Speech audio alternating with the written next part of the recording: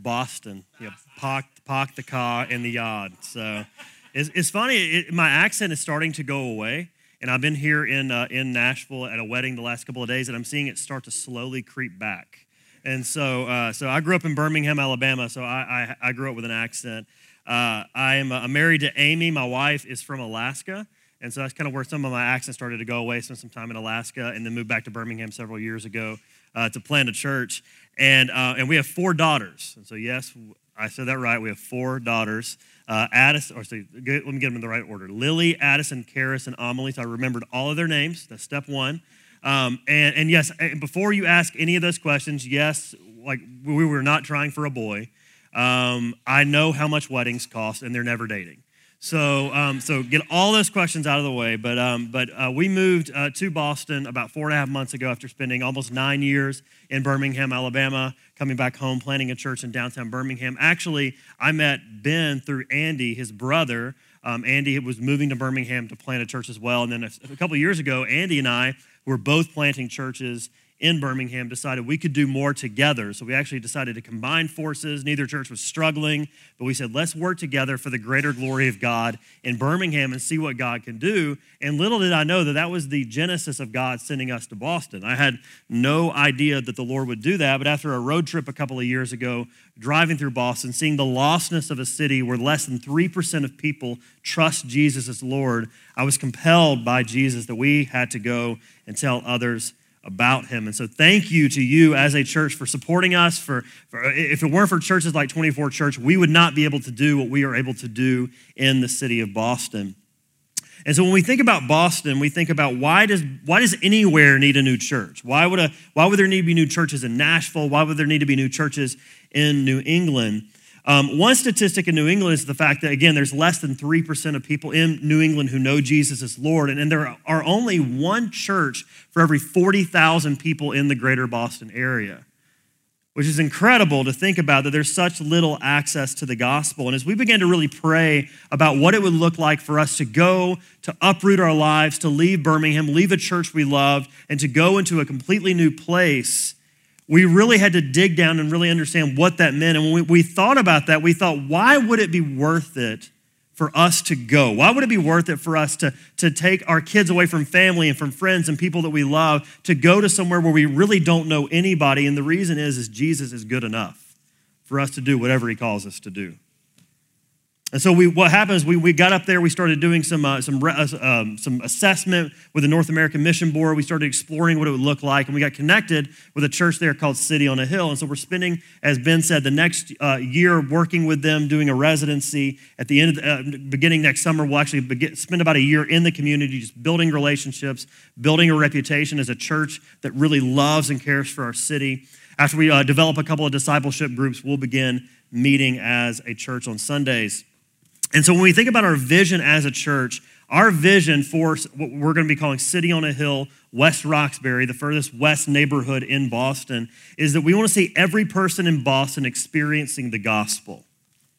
Every person in Boston being marked and changed by the work of Jesus. And you ask, how could we possibly accomplish that? How could we possibly accomplish what seems to be an incredible task, to see people who would be far from God be brought near to God?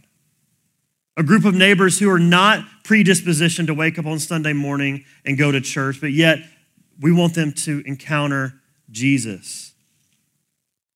See, Jesus majors in the seemingly impossible, and the darkness of Boston does not scare him. And in fact, the big idea that we're going to unpack today is that Jesus welcomes those who are far from God.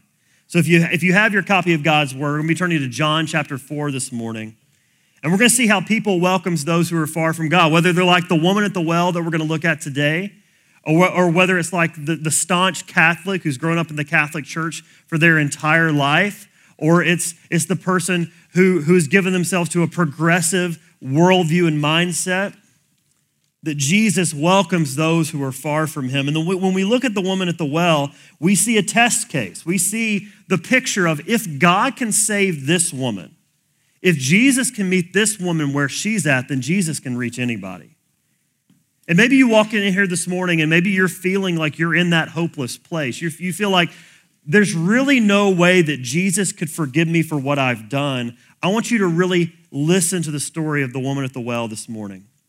We see in verse 1, starting in verse 1, now when Jesus learned that the Pharisees had heard that Jesus was making and baptizing more disciples than John, although Jesus himself did not baptize, but only his disciples, he left Judea and departed again for Galilee. So Jesus is at the beginning of his ministry.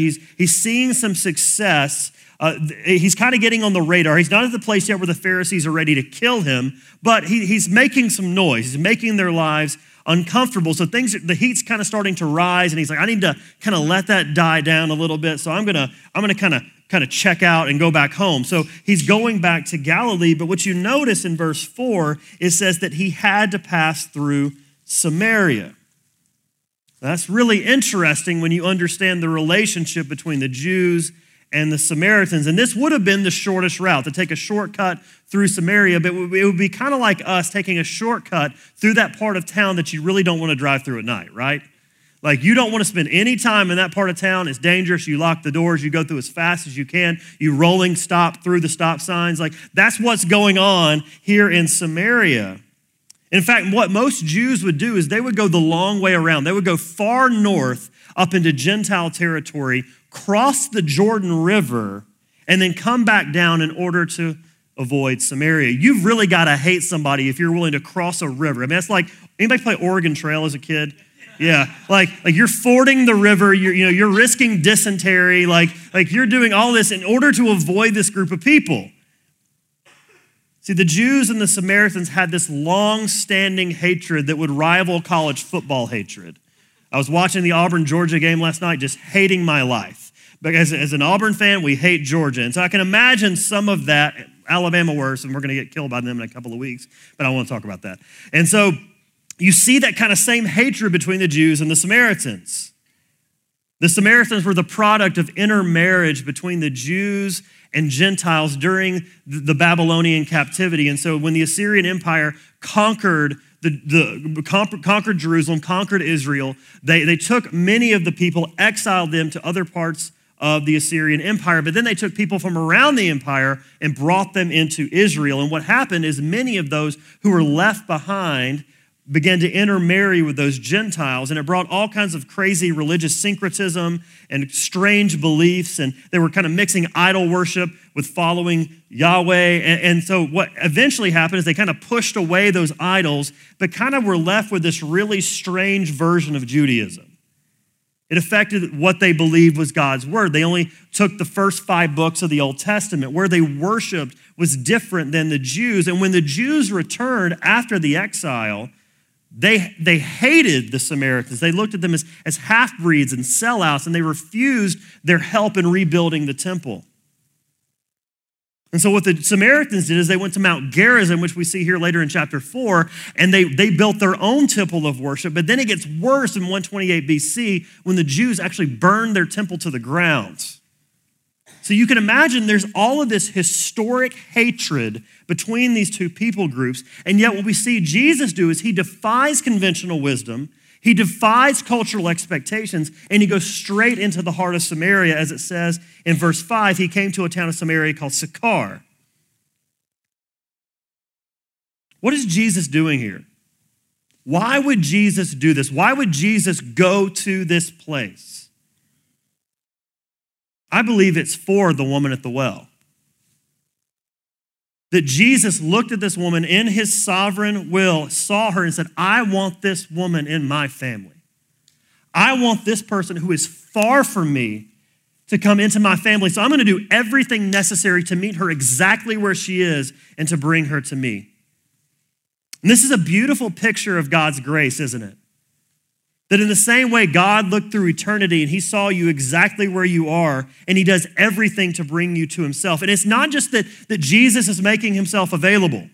It's not like Jesus just stands up there and says, hey, here I am. Come find me.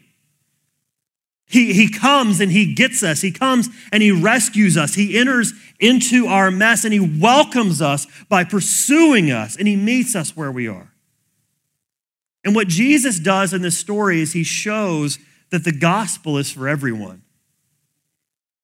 In the middle of this patriarchal society where men would not even speak to women, Jesus meets this woman who's outside the covenant, who's a half-breed, who has a past. And he does what Tim Keller says. He says that he embodies the gospel. That he reaches out to someone who the culture is stacked against, that he's not privileging getting into God's kingdom based upon anything that we've done or our heritage or our background or our potential. See, grace levels the playing field. It's the most exclusive club that anyone can get in on. And so what we see is that Jesus welcomes those who are far from God. And that is our hope in planting a church in Boston, is that Jesus welcomes those who do not yet know him. And as we look at the passage this morning, we're going to see how he does that in three ways. The first way we see this is that Jesus exposes us as sinners. He exposes us as sinners. You look at verse 6, we see Jesus' humanity. So he's there at the well, at Jacob's well, and Jesus was wearied, as he was from his journey. He was sitting beside the well. It was about the 6th hour. Jesus is tired. He was thirsty. That Jesus experienced everything that we experience. After a long day of work, he was tired. And as he's sitting there, this woman comes along, and she's alone at the 6th hour. Now, in the Jewish day, the 6th hour would have been about noon. It's the hottest part of the day. She's coming to the well alone. And in a few minutes, we're going to talk about why that's important. And as this woman approaches the well and Jesus sees her, this woman that he has come all this way to meet, he asks her for water. In verse 7, it says, a woman from Samaria came to draw water. Jesus said to her, give me a drink. And this woman is shocked because we see here in verse 8 that the disciples had gone away, and the woman says, how is it that you, a Jew, ask for a drink from me, a woman of Samaria? Like you're asking me for water. Jews had no dealings with Samaritans. They wouldn't eat with them. They wouldn't eat in the same room with them because they were afraid of making their food ceremonially unclean. And in fact, they wouldn't even use the same utensils that a Samaritan used. And this woman is completely shocked that Jesus would say, you put your Samaritan bucket down in that well, or in that well, not the well, the well, and draw out some water for me. You're going to risk being unclean according to what your people believe. But in Jesus asking this, he shows that he has something that she needs. In verse 10, he says, if you knew the gift of God and who it is that is saying to you, give me a drink, you would have asked him and he would have given you living water. If only she knew who was talking to her, if only she knew what he was talking about and what he was offering, what this water could do. And then you notice that she completely misses what Jesus is trying to get at. In verse 11, she says, sir, you have nothing to draw water with, and the well is deep. Where do you get that living water? She's saying, you don't have a bucket to draw any water up with. This well is over 100 feet deep. You're kind of missing it. And then she kind of gets indignant. In verse 12, she says, are you greater than our father Jacob? He gave us the well and drank from it himself, as did his sons and his livestock. You're saying you're greater than Jacob? You're saying you're greater than our forefather in the faith? And then Jesus says, actually, I am. Everyone who drinks of this water will be thirsty again, but whoever drinks of the water that I will give him will never be thirsty again. The water that I will give him will become in him a spring of water welling up to eternal life. What you've been trying to satisfy yourself on is only going to leave you empty, and you're going to drink it, and for a moment, you're going to be satisfied, but then you're going to have to come here again and again and again. But what I'm offering you, you can take it, and you can drink it, and you will never be thirsty again. And the Samaritan woman's at least intrigued. In verse 15, she's like, sir, give me this water so that I will not be thirsty or have to come here to draw water again. There's almost a hint of sarcasm there, like, okay, sure, like if you can give me that, great, I will gladly take that. But you also see a glimpse of hope. See, something about coming to this well was hurtful for this woman. Something about coming to this well and the idea that she would maybe never have to come again was really good news. And what Jesus does is he sees past this and he goes right for her heart and goes to the inner longing that her outward actions are manifesting. And in verse 16, he says, go call your husband and come here. Go call your husband. And right there, she tries to end the conversation. She's like, I'm gonna get out of this in whatever way possible. And she says, I have no husband. And Jesus continues to press the issue. He says, you're right in saying, I have no husband, for you've had 5 husbands, and the one you now have is not your husband. What you have said is true. It's like mic drop. Like all of a sudden, he's like, bam, business is out for everybody to know.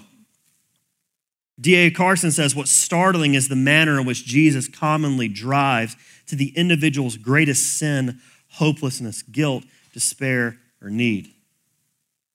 What is Jesus doing here? Is Jesus being cruel? Is he being like every other person that this woman has ever encountered? No, it's actually quite the opposite. What Jesus is doing is he's exposing her sin, but he's doing so in the most gentle way possible.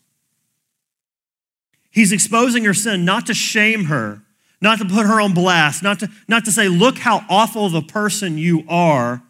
How dare you question what I'm giving you? He's saying, no, I want to expose your sin because I love you.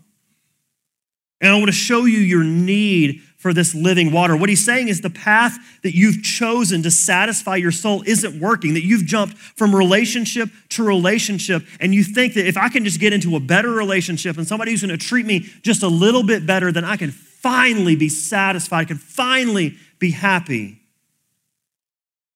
And it's no different from us, whether we're jumping from relationship to relationship or we're jumping from job to job, thinking that maybe it's our employer's fault that we're not happy or that there's not enough money in the bank, or if we can just get into a better situation, then we will finally be satisfied. And they all fail to quench our thirst. When we make good things like relationships and jobs and money an idol, what they do is it's actually like drinking salt water. It doesn't actually quench your thirst, it just makes you thirstier. But what Jesus is offering is different. He's offering eternal life. Tim Keller says eternal life is through the Spirit's power, the assurance and experience of love, pardon, presence, and grace. Jesus is saying, I must expose your sin so you can be satisfied by something better. Because not only is your sin not satisfying you, it is killing you. It's like cancer in your soul. I was talking with one of our partner churches a couple of weeks ago. I was talking with their missions pastor. And I was like, hey, tell me what's going on in the life of your church. And he said, we're going through the book of Hosea. Now, if you're not familiar with Hosea, Hosea was an Old Testament prophet. And God must have had it out for him or something because he had him marry a woman named Gomer, like Gomer Pyle. Like, sorry if your name's Gomer or you're married to a Gomer, but that's a terrible name. And they had 2 children. I'm gonna get beat up after the service. They had 2 children whose names literally meant not my people and not my covenant. And if it gets a lot worse, because then Gomer sells herself into sexual slavery, and Hosea goes and spends everything that he has in order to buy her back. This beautiful picture of love. And what he said is during that series, 4 affairs came to light. And one of them, the guy was caught. And this is what the guy said. He said, I wasn't gonna stop unless I got caught. God exposed me, I'm broken, and I see now how badly I need his grace. God wants to expose our sin so we can be set free to enjoy him. Is there something that God needs to expose in your life in order to set you free to enjoy his grace? The second thing we see is that Jesus embraces us as sufferers. So he exposes our sin, but he also embraces our suffering. And you notice something in verse 19 about what this woman does. She begins to kind of try to cover up her shame and her guilt. She says, sir, I perceive that you're a prophet. Our fathers worship on this mountain, but you say that in Jerusalem is the place where people ought to worship. This guy lays her business out for him and her to hear, and she starts talking about theology. She starts propping up her Bible study knowledge. See, theological discussion is an easy cover for a spiritually struggling heart. If you've been a Christian for a while, it's really easy to have had a terrible week and be struggling with some junk and come in here and slap on a smile and say the right thing so that other people won't ask you the right questions. She covers up. There's these hints of shame. She's like, I can't really let him into what's going on in my life. But you see some of this shame in her story. She came to the well at noon. In the heat of the day, the most dangerous time, by herself. Typically, women would travel in packs to the well for protection. And because of the fact that this woman had had 5 husbands, and now she was living with a man, she'd probably been called trashy. She'd probably been called a homewrecker. She'd probably been seen the scornful looks of other women who looked at her and said, don't you dare come near my husband. She'd felt the painful glance of others and said, it's better for me to kind of push away human interaction for the sake of hiding my shame. Sin brings shame. Sin's lie is that it has no consequences. And in a culture where we have the lie that sex in particular is without limits, there's this public persona of freedom that if we just express ourselves, we can be free. But the private truth is that our sin leads to destruction and devastation and suffering. And yes, this woman was a sinner, but she was also a sufferer. Some of this was due to her choices, but some of this was due to what had been done to her. And there's no telling the abuses and the struggles that this woman had faced at the hands of other people. That's why it's so important to hear people's stories before we make a judgment about why they're acting the way they're acting. And if you look at this story, you peel it back a little bit deeper, the fact that this woman has been married 5 times is probably not her fault. See, in her culture, it would have been illegal for a woman to pursue a divorce. And so 5 times, this woman has been told she's not good enough. 5 times, this woman may have been told that she wasn't beautiful enough, that she wasn't satisfying enough, that she wasn't witty enough or interesting enough. And now she's sleeping with a man so she can have a roof over her head. She's been used, she's been abused, she's been called names. In fact, Jewish men would call Samaritan women menstruants from the cradle, meaning that they were perpetually unclean. There's a shame that comes with our sin, but Jesus has come to set us free. Across this room, there are likely many who have suffered and struggled with the suffering that's come at the hands of other people. A few years ago at a church retreat, woman after woman got up and expressed how they had been abused at the hands of other people and how that same struggle and suffering was impacting how they were living today. And they were expressing this because they said that we need the freedom of Jesus. And likely in that room, there were probably also some men who had had the exact same thing happen to them, but were too afraid and ashamed to admit that they might look weak before others. Like the woman at the well, those memories can make us feel stripped of dignity and worth and value. And what Jesus wants to do is he wants to come and say, I know you, and I see you, and I want you. I welcome you, I embrace your suffering, and that you are mine and I am yours. See, notice how Jesus invites her in. All of her history and all invites her in verse 21. He says, woman, believe me, the hour is coming when neither on this mountain nor in Jerusalem will you worship the Father. You worship what you do not know. We worship what we know, for salvation is from the Jews. Jesus is not just correcting bad theology here. Again, in verse 21, notice what he says. He says, you will worship the Father. You will worship the Father. He's saying you're not too shameful to come to the Father, but you will worship the Father. See, Jesus is the first safe place that this woman has experienced in a really long time.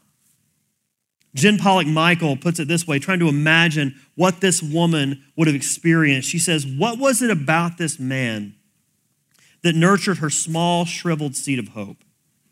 Why should she ever believe a man again when all they'd ever done was promise lies in exchange of sex? He'd awakened something sleeping in her, a desire to find herself in the arms of someone so deeply satisfying that she could drink in its abundance and nourish the arid places of self-hatred and shame. Something made her begin to believe again. Jesus is saying, come and worship me with all your junk and all. This is where shame is taken away. This is where guilt is driven as far as the east is from the west. This is where you see your value and worth in the fact that you are fearfully and wonderfully made. Come and drink the living water and never thirst again. There's no hiding from him. There's no need to hide from him. If you skip down to verse 29, this woman, after this experience, runs to her fellow Samaritans and she says, come see a man who told me all that I ever did. Can this be the Christ? She has this messy past that is so central to her identity that when Jesus exposed it and met her in her suffering, it was as if he knew everything. And for some of you this morning, you may have been defined by a single event or a single theme in your life. And I want you to understand that Jesus can meet you right there and give you freedom. For me, for the longest time, I have struggled with the idea that I still need to do something in order to make God love me. I grew up in a house where your performance was really tied to your value. So I grew up believing that if I was a good student, if I was a good athlete, if I was a good kid, that would get me adulation from my parents. That would get me love. That would get me acceptance. And because I was raised that way, I really easily kind of carry that over into how I view God. See, Jesus meets us right at the point of our deepest unbelief. He meets us as sufferers. Lastly, this morning, Jesus empowers us as saints. He empowers us as saints. See, God doesn't want to just make us better people. He doesn't want to just make us more moral people who tend to do more right than wrong. He actually wants to change the entire way that we relate to him. Look at verse 23. Jesus says, but the hour is coming and is now here when true worshipers will worship the Father in spirit and truth. For the Father is seeking such people to worship him. God is spirit, and those who worship him must worship in spirit and truth. Worship is not about a place, but it's about a person. And so the true worshiper is going to worship God in spirit and in truth. And what this means is it's going to require more than just doing spiritual actions. It's going to require more than just showing up to the right places and saying the right words. It means that there's a fundamental change that has to change between how we see ourselves relating to God. And she begins to see the link in verse 25. She says, I know that the Messiah is coming. He was called the Christ. When he comes, he will tell us all things. And Jesus responds, I who speak to you am he. I'm the key. I'm the answer. I'm the way. It's not about going to the right temple. It's not about doing religious activity to get to God. It's not about making God proud of you. It's not about something that you bring of your effort and your actions and your promises to do more and to try harder, but it's about receiving from God through Jesus Christ. Think about it. What qualified this woman to worship God? Like if she was laying out her spiritual resume before God and saying, God, I can worship you in spirit and truth. What about her qualifies her? It's Jesus. And the reality is this morning, if you were to lay your spiritual resume before God and say, what qualifies me to come before you and worship you? What do you think the answer is? It's Jesus. He not only takes away your sin, he changes who you are. He makes you into a saint. See, being in Boston, many of my neighbors are Catholic. So when I use the word saint, I have to redefine the word saint. They usually imagine that painting of the person looking up to the sky and the sun's in their eyes. That's kind of what they imagine a saint being. It's this really holy person who is so holy and so good at being a Christian that we're going to call them a saint. What the Bible says is that you and I who are in Christ are saints, who receive God's grace freely. And what this does is it changes the motivation to worship. This morning, if you are here because you think that your attendance is earning you something before God, you have vastly underestimated the grace you've received in Jesus.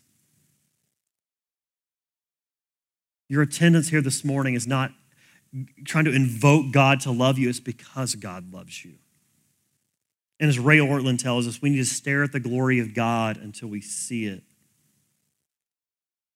I pray that you would trust and believe that God is working in you and that He has made you a holy person. And here's where I want to kind of tie this back together with the idea of encountering Jesus. The natural response to encountering Jesus, to experiencing the gospel, is to tell other people about it. Look at how the woman responds in verse 28. So the woman left her jar and went away into town and said to the people, "Come see a man who told me all that I ever did. Can this be the Christ?" What did she do? She left her jar behind. She went and she said, "Come and see a man." See, when we encounter Jesus, when we experience the gospel, He empowers us as new people with the Spirit as we fix our eyes on Him and we begin to leave behind what we've trusted in and we more fully trust in Him. We leave behind what we used to get satisfaction from, and we live in the grace that we've received, pointing others towards Jesus. That may mean leaving behind the jar of our work defining us and living in the grace of doing good work that blesses other people to God's glory because we've been set free and we're already a workman approved. It may mean leaving behind the jar and laying down our political ideologies that we can seek the justice and good of our neighbor. It may mean leaving behind the jar of comfort and excess and giving faithfully to show or to show simple, ordinary hospitality to our neighbors. Making cup of coffee after cup of coffee and meal after meal, day after day, sitting patiently with the same person and telling them the love of Jesus because God was patient with us. It may mean leaving behind the jar of fear and pride and telling our neighbors the good news.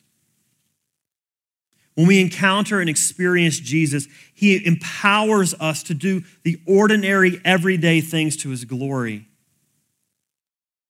You know, people often ask, like, what do you do? Like you go to church, you go to Boston and you plant a church. Like, what do you do on the day to day? Like, what does your week look like? I do have some responsibilities I have in the church that we're doing residency with. But the rest of the stuff, I'm doing kind of just what you're doing. Like, I go get Dunkin' Donuts. Like, I saw a Dunkin' Donuts on the way here and got excited for a moment. There are more Dunkin' Donuts in Boston than I think there are churches in Nashville. Like, it's insane. Like, one time I tried to actually count, and I got to 53 individual Dunkin' Donuts in 2 days. Like, they're everywhere. Like I go to Dunkin' Donuts. I go to the park with my kids. I meet my neighbors. I invite them into my home. I tell people about the good news of Jesus. So whether you're going to Boston or Botswana or you never leave this zip code, every single one of us is called to live out the gospel before others as people who are experiencing the good news of Jesus. And so as we're planning a church in Boston, what we're calling people to do is come and see this man who told me everything that I've ever done. Leave the jar behind. Leave behind what satisfied you once and find true satisfaction in Jesus. And so as we plant a church in Boston, we asked our core group this a couple of weeks ago, what could God do over the next 30 to 40 years of ordinary people just living and experiencing the gospel? And I believe God can change a city. Because if God can change our dead, cold hearts, He can change a city to His glory. I pray that God does the same thing here through 24 Church as He does through City on a Hill Church in Boston. Let's pray. Lord, we love You, and we thank You that You've loved us. Lord, we thank You that You, Jesus, did not look at us from afar and say, "Come and get me," but You saw us and You came down. You took on flesh. You lived among us. That the people in the first century get to experience You and to see You and to know You and hear the good news come off of Your lips. and that you, Jesus, went to the cross, dying the death that we deserve, and that you rose again, that we may have new life, that we may have the living water that we hear about here in John chapter 4. That though we were far from you, you came and you rescued us. And Lord, we pray that your kingdom would come both here and in Boston and around the world, that more and more people would be able to experience the gospel of Jesus Christ. Thank you, Lord, for your word. Pray this in your name. Amen.